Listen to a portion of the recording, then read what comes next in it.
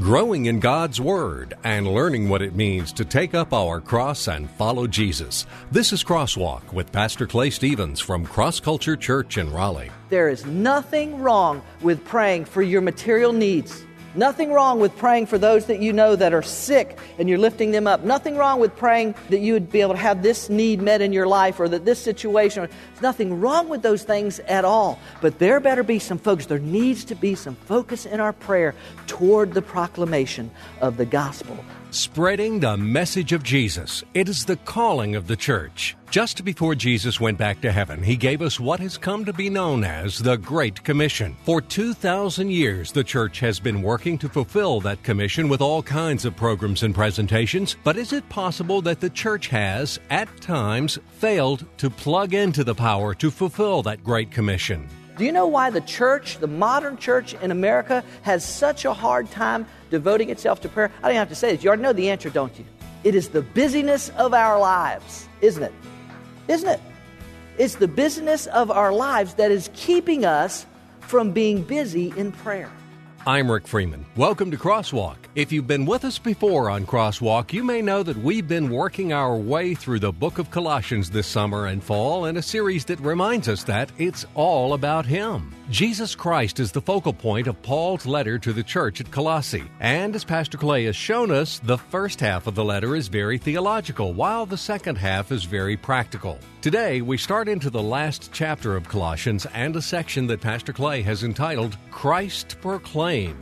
This week and next, Pastor Clay is going to give us 3 essentials that are needed if the message of Jesus is going to go out and change the world. Today, we're going to look at the first essential of Christ Proclaimed, prayer. Doesn't sound very casual, does it? Doesn't sound very flippant, does it? Doesn't sound very, well, maybe I can squeeze in a little bit here or there. Devote yourself to, adhere to, persist in, busy yourself with prayer.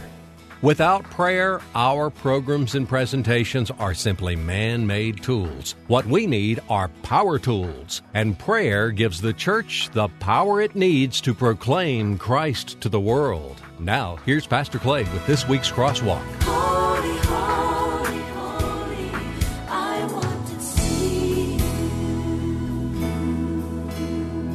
you. Today, we come to Colossians chapter 4.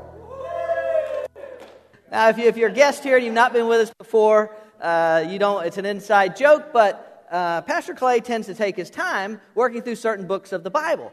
And Colossians happens to have been one of those. We have been working our way through this series in the book of Colossians entitled, It's All About Him. It's all about Jesus Christ. That's what we've been learning since, believe it or not, since June 26th is when we started this relatively short book, 4 chapters. June 26th we started this, and good Lord willing, this week and next week we will conclude our study in the book of Colossians. But we have been taking our time walking through this text and learning these truths that Paul reveals to us. Paul is the writer of this letter that was sent to the church in Colossae. These truths about Jesus Christ. Now, let me say this. In a very real sense, you can say all of the Bible, the entire Bible, all of it, is the story of God's redemption plan. From Genesis to Revelation. W.A. Criswell, a very famous pastor of yesteryear, pastored First Baptist, Dallas, Texas, for 50 years. W.A. Criswell used to call it the scarlet thread from Genesis to Revelation. It's the story of God's redemptive plan. So it's throughout the pages of God's Word. And yet, the book of Colossians seems to have this very particular emphasis on the person of Jesus Christ. And if you happen to have been with us through this study, you know that we have broken the book into 5 sections that we've taken our time and looked at. The first section that we started that first week was Christ presented. And we looked at that opening part of Colossians chapter 1, where the Apostle Paul just gives this magnificent introduction of Jesus Christ. Now, he's writing to the church. They know who he is. They know who Christ is. They know what he's done. But Paul introduces him in just this magnificent way. From Christ presented, we then moved into Christ preeminent. In the second half of chapter 1 and the first parts of chapter 2, Paul begins to paint this theological picture, and it's okay if we talk theological terms and help introduce some ideas, but Paul paints this theological picture of Jesus Christ and why Jesus Christ is substantiated as God in the flesh. And ladies and gentlemen, that's a game changer.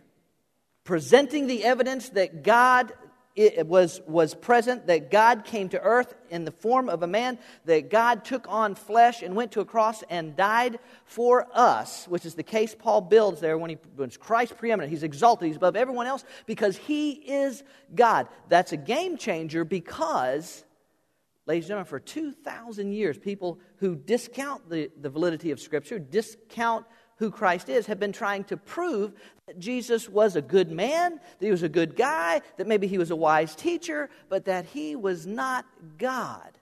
Because if he's God, if Jesus is God, he's an historical figure, listen, only the biggest of lunatics would deny that a Jesus of Nazareth existed historically in Palestine in the first century. It's an historical fact that, as I said, only a lunatic would dispute.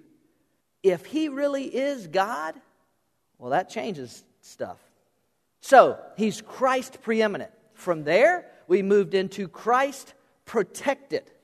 And we talked about in the latter part of chapter 2, Paul builds this case for why you need to make sure that you protect what you believe about Christ. Because all of those of you who have been with us, you remember the false prophets? They were coming in. There's these false teachers. They're introducing these new ideas. They're kind of adjusting or modifying what the church had learned from their pastor, Epaphras, who was teaching the truth about Christ. And here come these teachers say, well, Epaphras has kind of got it right, but they begin to introduce some new teaching.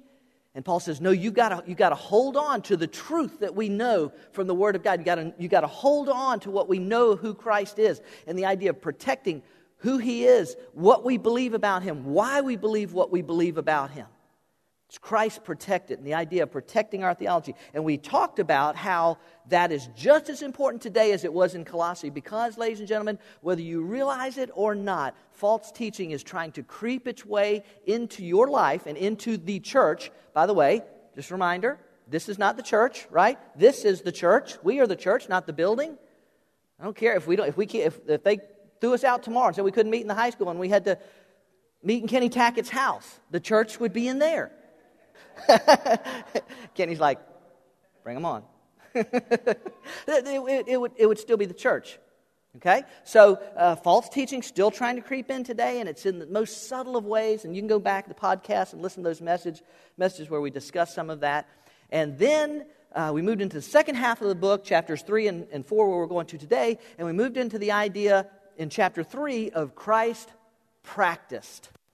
Christ practiced. The idea that what I've been learning about him in the first two chapters, what I know about Christ, that actually comes into my life and applies in my life and is displayed in my life. It is Christ practiced in my life.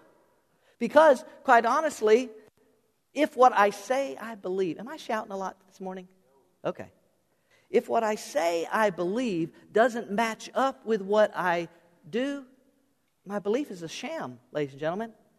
There's no validity to it. If it doesn't, listen, what we know about Christ may come in here, okay? But it has to get in here. And if it gets in here, it will come out here.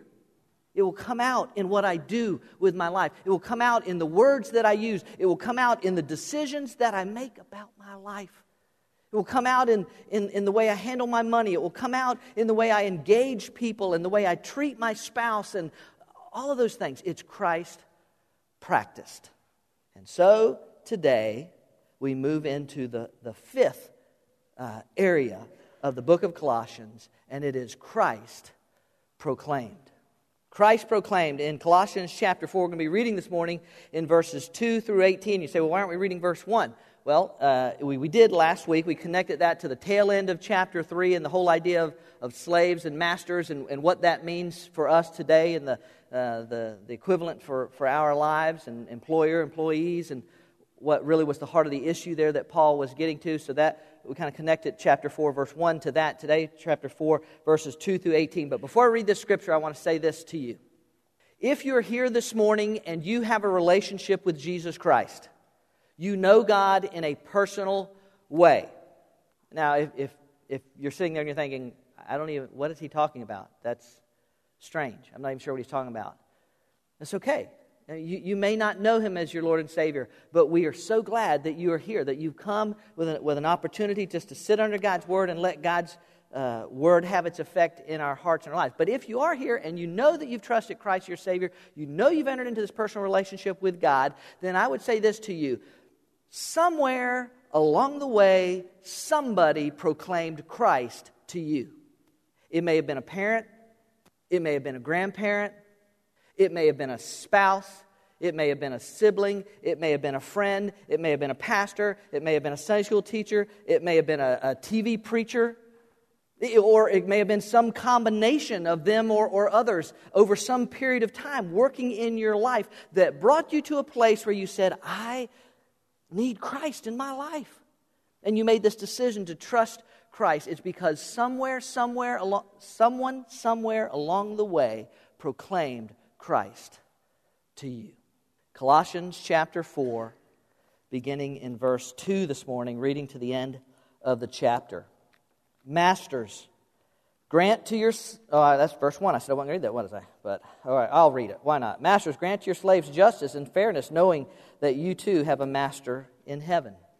Verse 2, devote yourselves to prayer, keeping alert in it with an attitude of thanksgiving, praying at the same time for us as well, that God will open for us a door for the word, so that we may speak forth the mystery of Christ, for which I have also been imprisoned, that I may make it clear in the way I ought to speak. Conduct yourselves with wisdom toward outsiders, making the most of the opportunity. Let your speech always be with grace, as though seasoned with salt, so that you will know how you should respond to each person. As to all my affairs, Tychicus, our beloved brother and faithful servant and fellow bondservant in the Lord, will bring you information. For I have sent him to you for this very purpose, that you may know about our circumstances, and that he may encourage your hearts. And with him, Onesimus, our faithful and beloved brother, who is one of your number. In other words, he was from Colossae. They will inform you about the whole situation here. Aristarchus, my fellow prisoner, sends you his greeting, and also Barnabas' cousin Mark, about whom you received instruction. If he comes to you, welcome him. And also Jesus, who is called Justus, which is a very common name in those days. These are the only fellow workers for the kingdom of God who are from the circumcision. In other words, they were Jewish, who are from the circumcision, and they have proved to be an encouragement to me. Epaphras, who is one of your number, a bondslave of Jesus Christ, sends you his greetings, always laboring earnestly for you in his prayers, that you may stand perfect and fully assured in all the will of God. For I testify for him that he has a deep concern for you and for those who are in Laodicea and Hierapolis. Luke, the beloved physician, sends you his greeting, and also Demas. Greet the brethren who are in Laodicea, and also Nympha and the church that is in her house. And when this letter is read among you, have it also read in the church of the Laodiceans.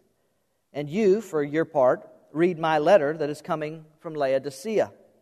Say to Archippus, take heed to the ministry which you have received in the Lord, that you may fulfill it. I, Paul, write this greeting with my own hand.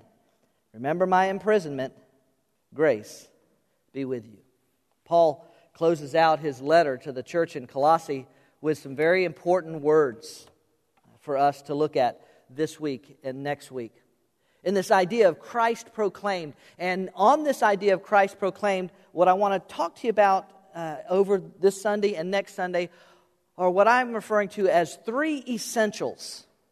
Three essentials for the proclaiming of Christ. It will be three, but it's the essentials of proclaiming Christ. Today, the first essential that I want to look at is the essential of prayer. Prayer. That should be a blank on your outline if you want to fill it in. Colossians chapter 4, verse 2, devote yourselves to prayer, keeping alert in it with an attitude of thanksgiving, praying at the same time for us as well, that God will open up to us a door for the word, so that we may speak forth the mystery of Christ, for which I have also been imprisoned, that I may make it clear in the way I ought to speak. Ladies and gentlemen, there has to be an increased priority in the essential of prayer when it comes to the proclamation, the spreading, the sharing, the giving of the good news of Jesus Christ. Without prayer, nothing of eternal value, I really believe nothing of eternal value will ever happen. Man-made ideas, even good moral ideas, can change people for some period of time. Even societies can make some adjustments and some changes. But can I just remind you of this? Only ultimately can God change a person's heart. Are y'all okay?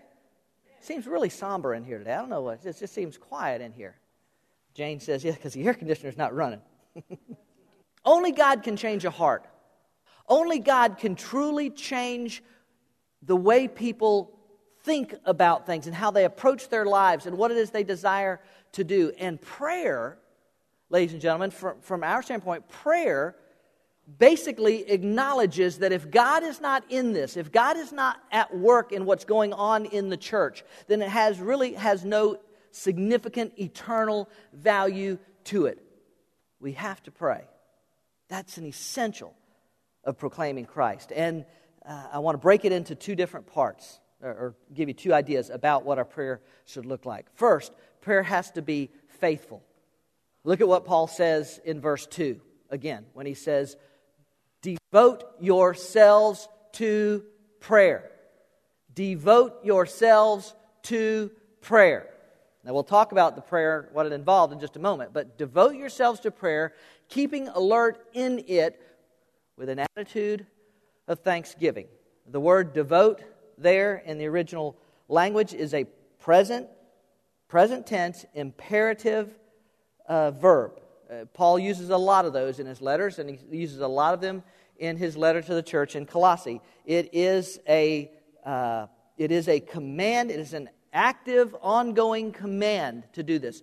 Devote yourselves. The word has this idea: to adhere to persist in.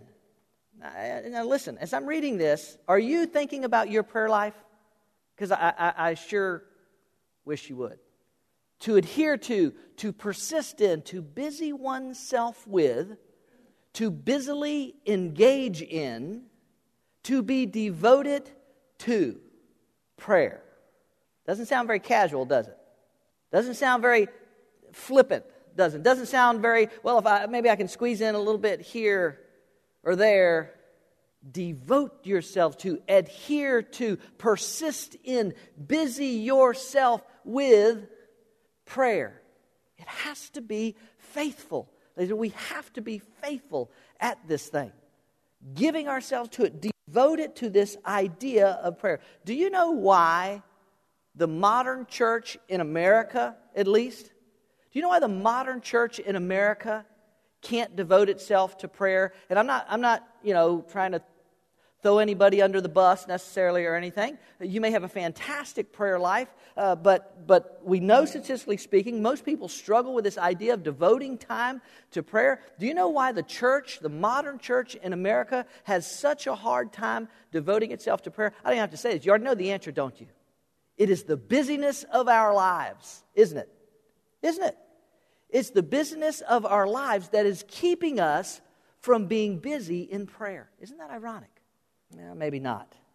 Maybe Satan was kind of on to something and knew exactly how to keep us off of our knees and out of prayer by keeping us busy enough that we didn't have time. And then he goes on, Paul goes on and he says, keeping alert. It has the idea of to stay awake, to be watchful, to be vigilant. Be devoted to, be alert. Keeping alert. This continual, ongoing tense of the verb, to stay awake, to be watchful, to be vigilant. Vigilant. I keep getting my merge mixed up today for some reason. The idea is, or the picture is, a soldier standing at his or her post, vigilant, keeping alert, watching for the enemy, refusing to be caught off guard. Now remember, Paul's connecting this to prayer. Be devoted to, keeping alert. Prayer has to be faithful, ladies and gentlemen. I don't know exactly where you are in your prayer life. I don't exactly know how that goes. But can I just tell you this? You and I, we just have to make up our minds we're going to do this. And listen, you probably already know this is true, but the prayer police are not going to show up at your door if you don't pray. They're not going to come. Yes, want to see if you're praying in there. All right, good. Prayer police aren't going to show up at your door. This is us, folks. If we're followers of Jesus, and there's this idea of proclaiming the message of Jesus, which Paul is clearly getting into, and he starts out this idea of proclamation, proclaiming, by saying, devote yourselves to prayer. Keep alert at it. Persist in it. Be busy about prayer. So our prayer has to be faithful. First off, the first essential, prayer. First part of prayer has to be faithful. Second idea that Paul gives us is that it has to be focused. Look what he says in verses 3 and 4. Now watch, he said, be devoted, keeping alert, pray. All right, okay, good. All right, prayer, got that. Now watch what he says, what you ought to be praying for. Pray at the same time for us as well, that God will open up for us a door for the Word, so that we may speak forth the mystery of Christ, so that we may proclaim Christ. Is what he's saying. For which I also have been imprisoned. And he's continuing the idea of praying for him, that I may make it clear in the way I ought to speak. Some of you are aware that, and you could it's certainly implied in what he's written there so far, that the Apostle Paul was in prison at the time that he wrote this letter to the church in Colossae. He's in prison in Rome. And he wrote this letter, and he sent it back to the church in Colossae, which we kind of hear in his final greeting there as he's wrapping it up.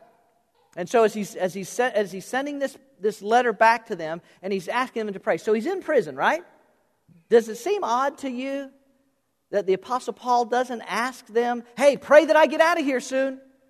Pray that these doors be flung wide open. But instead, he prays that a door will be open for the proclamation of the gospel. Now, there's a guy that's got his focus on straight, folks. There's a guy that understands, hey, listen, and there would have been nothing wrong with him praying that, by the way. There would have been nothing wrong with saying, hey, pray that I get out of here. Because I'm sure that Paul, raise your hand if you'd like to live your life in prison, right? I'm sure it wasn't club fed or anything. I'm sure it wasn't anything that was really enjoyable. And I know he had this passion, this desire to go out and proclaim the gospel. And here he is in prison. He's thinking, how I want to go to the world. So I know Paul wanted out of there. I'm sure he did. I'm sure it wasn't pleasant. I'm sure that there would have been nothing wrong with asking for them to pray that he would be set free. But instead, he says, you know what? I'm reading between the lines. What he says is, it's not really about my circumstances. It's about the proclamation of the gospel. It's about taking the message of Jesus Christ to the far reaches of the earth. Would you pray that would happen? Would you pray that a door would be open so that the message of Jesus would go forth? It is focused prayer. Now listen to me, ladies and gentlemen. There is nothing wrong with praying for your material needs. Nothing wrong with praying for those that you know that are sick and you're lifting them up. Nothing wrong with praying for that you'd be able to have this need met in your life, or that this situation. There's nothing wrong with those things at all. But there better be some focus. There needs to be some focus in our prayer toward the proclamation of the gospel of Jesus Christ. And as a matter of fact, you don't find very much of that other kind of praying in Paul's prayers. Again, not that it's wrong, and not that he didn't have needs. He just seems to understand that what I really need to be focused on is that the message of Jesus would be made known to the uttermost parts of the earth. So it is focused, directed prayer. Most of you know that I have an idea that God wants to do something significant with Cross Culture Church. And I'm not trying to throw other churches under the bus, okay? I'm just saying, can I just tell you this? I don't want to just hear about the things God is doing. I want to see the things God is doing. But I'm telling you right now, it will not happen without focused prayer toward the spreading of the message of Jesus. I was reading this story. So I'm a student of history. I love history anyway, and particularly church history. I really enjoy. I was reading this story recently about a very famous evangelist from America by the name of D.L. Moody. Some of you have heard his name. He lived a long time ago, way back in the 1800s, the latter part of the 1800s. But D.L. Moody was a very famous evangelist from Chicago. Tens of thousands of people in the lifetime of his ministry came into a relationship with Jesus Christ. He just seemed to have the old-time word is he just seemed to have the anointing upon him, that when he spoke the truth of God's word, people just responded to it. Well, after the Great Chicago Fire, Moody lived in Chicago. After the Great Chicago Fire and some of the work that he and his church had done involved in that, Moody was just exhausted. And so he was urged to go to England, go to London, and just kind of rest for a little while and sit under some great preachers and teachers of that time and just kind of recharge his batteries. All of us need that sometimes, right? Anybody need their batteries recharged sometimes? All right, and Moody needed that. And so he went to London with no design or probably even desire to preach. He's just going to go and rest and recharge his batteries. But over the course of time while he was there, and when you made a trip in those days, it's not like you could jump on a red eye and be in London in 6 hours. I mean, it was steamship, and it would take a long time, and so you made it a prolonged trip. Usually you were there for a number of weeks or sometimes even months. So while Moody is there, he is just not badgered, but he's just really, folks are just on him. They want him to preach. They want him to preach while he's there. He's the famous evangelist D.L. Moody. And so he finally relents to preach at a church one Sunday. I don't even know the name of the church, but he preached in the church, and as Moody recounts, he said, everything about the service was just absolutely lifeless and dead. And he said in the midst of the preaching that he just wished he had never even relented, wished he'd never even agreed to preach. But he did. There was a woman in London who was an invalid who had heard of the accounts of Mr. Moody and had just thought a lot of it, and she had been praying that D.L. Moody would come to England and preach. Her sister happened to be at that church, at that service, on that particular Sunday. And she went home that day to her invalid sister, and she said, "You'll never guess who preached this morning for us."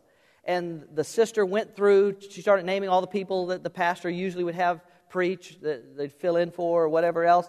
And finally her sister says, "No, Mr. Moody preached." And when she said that, the invalid sister who had been praying for Mr. Moody to come to England, her face just turned pale. And she said, "This is an answer to my prayer. Had I known that he was going to be here today and that he would be preaching, I would have locked myself away and I would have prayed and I would have fasted for God to move." And she said, Don't bring me any food. Don't let anybody come see me this afternoon. Don't bother me. I'm going to pray all the rest of this afternoon, because Mr. Moody was supposed to preach that night, again at the same church. And so she spent the day fasting and in prayer for Mr. Moody. And that night in the service, as Moody recounts, he said there was a definite feeling, if I can use that term, that something was different. Some type of spiritual power was going on in the service that had been so void in the morning service. He got to the end of his message and he felt compelled to give this invitation, this altar call, this invitation for people to receive Christ as their Savior. And Moody said, if anyone would like to receive Jesus Christ as your personal Savior, stand up. And as the account goes, somewhere between 400 and 500 people stood to their feet in this one service.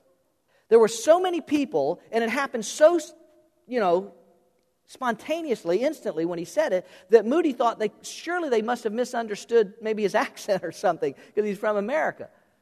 And so he repeated the question several different ways, but they hadn't misunderstood. And 400 or 500 people gave their life to Jesus Christ that night. It's the power of God moving through the power of prayer, ladies and gentlemen. We, as a church, have to begin to pray like we have never prayed before. Maybe you've seen some of these passages of Scripture before. Ephesians chapter 6, verse 18 and 19. And pray in the Spirit on all occasions, with all kinds of prayers and requests. But watch this. With this in mind, be alert and always keep on praying for all the Lord's people. Pray also for me, that whenever I speak, words may be given me, so that I will fearlessly make known the mystery of the gospel. It's interesting. Paul tells the same thing to the Ephesian church that he tells the Colossian church. Pray for me. Pray that I'll be able to share the message. Pray that I'll have the right words to say. Pray that the proclamation of the good news of Jesus will go forth. 1 Thessalonians chapter 5. Pray without ceasing. That doesn't mean that 24/7, you're locked in your prayer closet and you could, no, I'm sorry, children, you will not eat. I must pray. But the idea is that it's consistent, ongoing devotion to prayer. And then in 2 Thessalonians chapter 3, finally, brethren, pray for us that the word of the Lord will spread rapidly and be glorified just as it did also. Paul says, it's not enough that you've come to know Christ. Pray for me. Pray for everybody that's going out. Pray for yourselves that we can proclaim this message of Jesus. There's a guy, most of you probably would never have heard of his name. There was a guy that also lived in the 1800s, early part of the 1900s, by the name of John Hyde. John Hyde was the son of a Presbyterian minister, and he, in his early years after graduating from college, sensed that God wanted him to go to the mission field, and he went to India. This is the pioneer days of mission work in India. He was in a province or a part of India known as the Punjab. And Hyde had a hard time grasping the language. They say primarily because he apparently was very hard of hearing. And it was just difficult for him to get the language, so the work was going very slow. He was one of just very few missionaries in the entire province or in the entire country of India, for that matter, at that time. And it's just, when you work at this at a while and you don't always see results, you kind of, I don't know what's going on. And so John Hyde just made the determination that he was going to begin to pray. And they had a gathering, an annual meeting, if you will, in the Punjab province of India with the small little handful of Christians who were part of that province and the 2 or 3 or 4 missionaries that were there. They got together and they decided they were going to devote 30 minutes a day to praying for people to come to know Jesus as their Savior in the Punjab province. And John Hyde, in the midst of this prayer session, declared to everybody or anybody that was there that he was going to pray and ask God for one person to come to faith in Jesus Christ per day for the next year. 365 people committing their life to Christ, being baptized, and publicly testifying that Christ was their Lord and Savior. It was, by all accounts, they said that's absolutely insane. 365 people in this nation of Hindus and no desire, the godless and all this kind of stuff, no way. 365 people in 1 year? And John Hyde began to pray. And they say that his prayers were so protracted, so long, and so fervent that he eventually, the missionary called him John Praying Hyde. That became his name, John Praying Hyde. The nationals, the natives in that part of India called him the man who doesn't sleep, because you could go by apparently his hut his house, whatever it was, at almost any time, and hear Hyde in there agonizingly crying out for God to save souls. As a matter of fact, at one of the meetings, his prayer time was so intense and so severe that he cried out, "Give me souls, O God, or I die." Can I tell you something? I have never prayed that way. I'm just being honest with you. I have never prayed that, God, if you don't save souls through the ministry you've called me to, I just want to die. That first year, 400 people came to receive Christ as their personal Lord and Savior, baptized, and became part of the church in India. The next year, when they got together, Hyde announced that he was going to double his prayer request. He was going to ask God for 2 souls per day coming to know Jesus Christ as personal Savior. That year, 800 people professed Jesus Christ as their Lord and Savior. The next year, at the next meeting, Hyde said he was going to double his prayer request again, that he was going to ask God for 4 people a day. I got to find this. I want to read this to you. He saw God do these amazing things, and here's what he says. He says, "On the day of prayer, God gave me a new experience. I seemed to be away above our conflict here in the Punjab, and I saw God's great battle in all India. And then away out beyond in China, Japan, and Africa, I saw how we had been thinking in narrow circles of our own countries and our own denominations, and how God was now rapidly joining force to force, line to line, and all was beginning one great struggle. That to me means the great triumph of Christ. We must exercise the greatest care to be utterly obedient to Him who sees all the battlefield all the time. It is only He who can put each man in the place where his life can count for the most." His dying words, by the way, his last words with his last breath were, "Shout the victory of Jesus Christ." Focused, intentional, faithful prayer. As I said a moment ago, most of you know that I just have this idea that God wants to do something significant with Cross Culture Church. And again, it's not anything about any other churches. I just believe that God has given us a vision, and God has given us the resources. We're not a big church. We don't have that much money, but He's given us more resources than a lot of people have. And most importantly, I think of all, God has given us a group of people with servant hearts that want to see people come to Christ. And I believe God would desire to use that to significantly impact thousands of people in this area and around the world through the ministries of Cross Culture Church.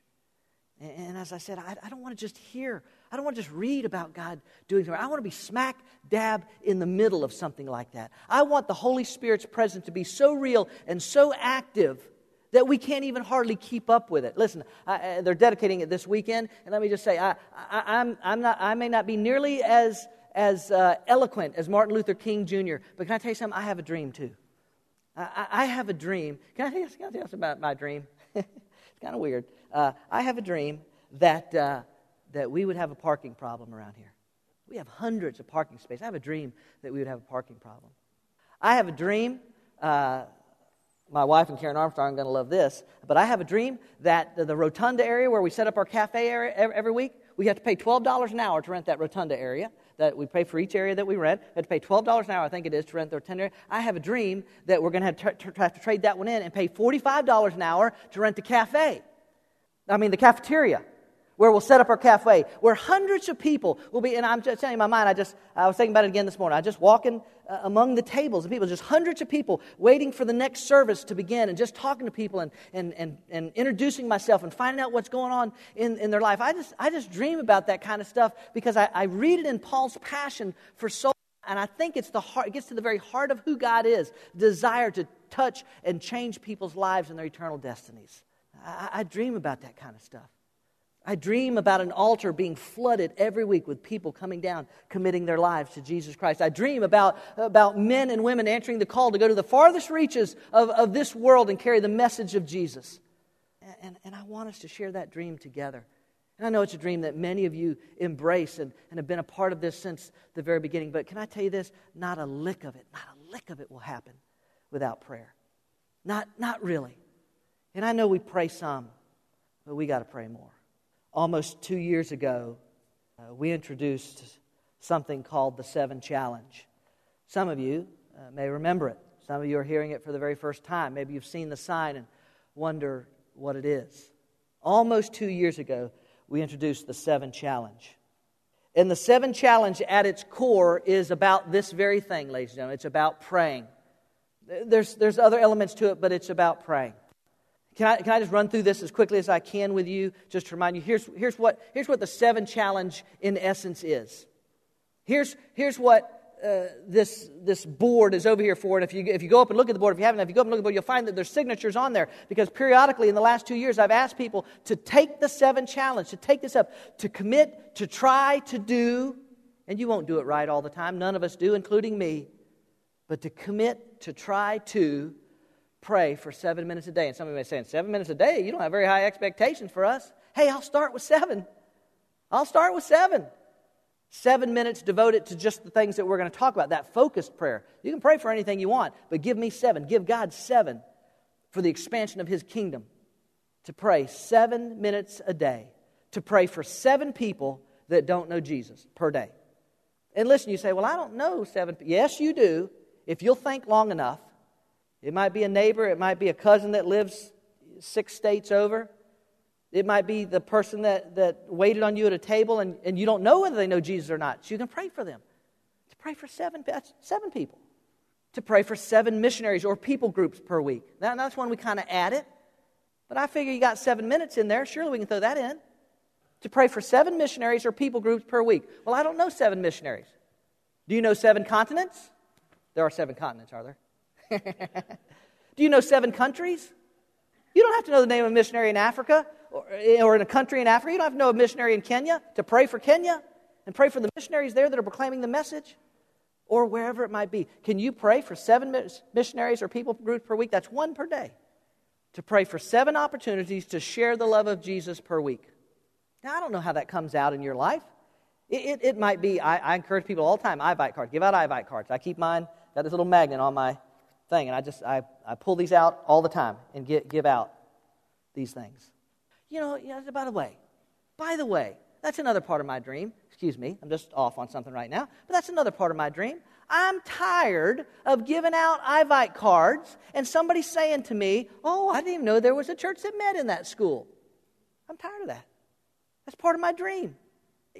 This is part of my dream too. I'm on a roll. This is part of my dream. I want to walk in Fitness 19 someday. That's my local gym I go to. I want to walk in Fitness 19, and I want to overhear one person I want to walk in and hear a person telling another person, have you heard about that church that meets in the school? God is moving down there. God is doing something. God, I want to see that happen. I want lives to be changed. I want eternal destinies to be changed. I want families to be saved. And it won't happen if we don't pray. I don't even know if it's any more part of my dream. I better go on.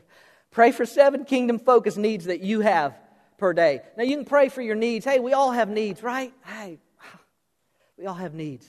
But you have some kingdom-focused needs, and I want you to pray for them. And I have them too, and I pray these every day, ladies and gentlemen. And here they are. Here's the 7 kingdom-focused need. Pray this. Say, God, would you give me eyes to see people the way you see them? Because I am telling you, if you will pray that, it will radically change the way you look at people. Because you won't see them as the guy that drives the car that you wish you had. Or you won't see them as the boss that's a jerk. Or the neighbor that can't keep his yard up. You'll see them as a person that's going to spend eternity somewhere. Pray and ask God to give you eyes to see them the way He sees them. Second, pray, God, give me ears to hear them the way you hear them. Because if you ever slow down and really listen to what people say, you'll hear past some of the masks that they put on. And when they complain to you about how their husband is always gone, he's always doing this, and he just does whatever he wants, and he's doing this and he's that, you know what they're really saying? I'm lonely. And I want somebody to care about me and want me to be the center of their attention. Pray for those ears. Third, pray for a heart to care about them the way you care about them. I know I had some scriptures with all these. Don't have time to go through all of them. But pray, God, give me a heart to care about them the way you care about them, God. I had just a ton of passages of Scripture here that just speak of the compassion that God has, the compassion that Jesus had while He went out among the people. But Tyler, just give me the last one, Matthew chapter, I don't know, give me the last passage, 11:28, thank you. Come to me, Jesus says, come to me all who are weary and heavy laden, and I will give you rest. You know what that is? That's compassion. Because almost everybody is burdened, almost everybody is weary, almost everybody is heavy laden, and God desires to give them rest. Pray for a heart like God has for people. Fourth, whatever it is, pray for a mind to think wisely about how to impact them. God, how can we reach them? One of the sayings that we have around here at Cross Culture, we have multiple sayings around here. One of our sayings is that Cross Culture Church will be a church that will think inside the book but outside the box. In other words, trying to always stay within the parameters of Scripture, we will throw off any man-made, isms or preconceived notions that we're going to think, how can I reach this guy, the motorcycle guy? How can I reach this guy, the guy that's down on his luck and living on the street? How can I reach this guy that makes $250K a year and thinks he's got it all together when his family's falling apart and he's lost? How do we reach them? To think wisely about that. Let me see that passage of Scripture, Tyler, real quickly. Matthew 10:16. Jesus said, behold, I send you out as sheep in the midst of wolves, so be shrewd as serpents and innocent as doves. Be wise about this in the way you approach people, in the way you engage them. Ask God for His mind. God, how would you want me to do this? Next, Father, give me a mouth to say what you would have me say to them. I don't have time to read it all, but if you went and looked in John, I think it's chapter 7, I can't remember for sure, the story of Jesus and the woman at the well is a fascinating encounter that Jesus has with this woman and how He begins to engage her in conversation, which in itself was quite unique that a Jewish man would never do with the Samaritan woman. But He engages her and He draws her through His conversation. He draws her to this place where He's able to confront her about her sin and bring her to a place where she says, this guy's the Messiah. And that's what we read later on. She goes into town and tells her, I'm telling you, the Messiah's here, y'all. John 4, thank you. Hands to do the work that you have for me to touch them, to impact their lives. God, would you give me the hands to do this work? Jesus said, no man having put his hands to the plow, if he lets go, if he turns back, he's not even worthy to be my disciple. Folks, we got to engage this thing, and we're going to talk some about that next week in a big way. But pray and ask God to give you the hands that He would use you to touch them. And then the last one at all, feet, to go wherever you would send me to reach them. I wonder how many of us would be willing to say that. God, where would you send me? I'll go wherever it is. You ever read this passage of Scripture in Isaiah chapter 52? How lovely on the mountains are the feet of Him who brings good news, who announces peace and brings good news of happiness, who announces salvation and says to Zion, your God reigns.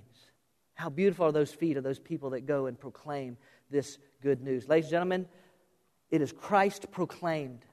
It has to start with prayer. Now, this is what I want to say. I went all the way through that with the 7 challenge and those 7 items that I'm asking you to ask for yourself, along while you're praying for all those other needs on there.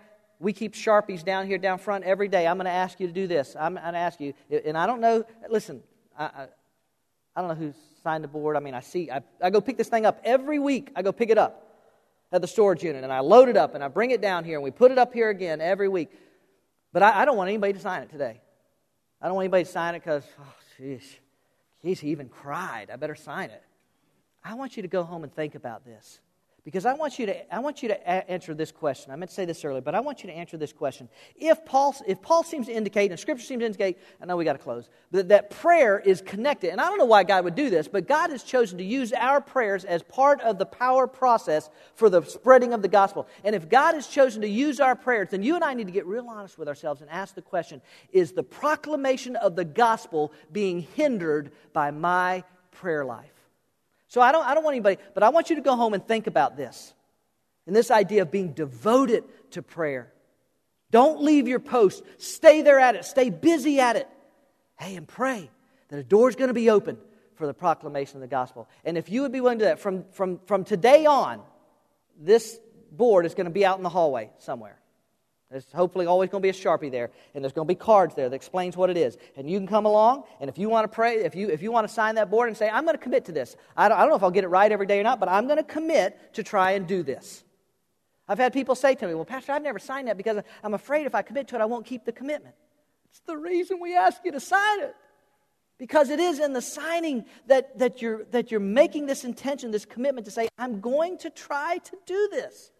And if out of 7 days you only get 5 in, that's 5 more than you probably would have gotten in if you hadn't made the commitment. I'm just saying. So, I want you to go home. I want you to think about cross culture and its future and its part in the proclamation of the gospel. And maybe you're here and you say, I don't even know if I'm going to be a part of cross culture. Oh, you do. But we don't want to just hear about God doing stuff, ladies and gentlemen. We want to see God do stuff. And we can be a part of it, and it starts with prayer. Thanks, Pastor, for that timely reminder of the importance of prayer to the fulfillment of the Great Commission. As Paul reminds us, we need to be faithful to pray. Life can sometimes get in the way of our prayer time, but our faithfulness is vital for our effectiveness. It also has to be focused, kingdom-focused. Praying for health and material needs is fine, but like Paul, our passion should be for the lost world around us. We need laser-like focus in our prayer time, praying specifically for us as we take the message of Jesus out, that God would work in the hearts of those who desperately need it. We're glad you joined us for this week's message on Crosswalk. Each week, Pastor Clay opens the Bible and brings out its exciting and practical truths to apply to our lives. Cross Culture Church is a new church in North Raleigh, but instead of religion, we're about relationships. And instead of rituals, we practice realness. We meet Sundays at 10:30 at Leesville Road High School, 1.5 miles south of I-540 Exit 7. And we welcome anyone looking for a place to learn about God's plan for their life. At Cross Culture Church, we experience the liberating, satisfying, life-changing power of the cross, and it's our desire to bring that power to a culture in need of freedom, hope, and joy. We hope you'll come join us on a Sunday morning. We'll save a seat for you.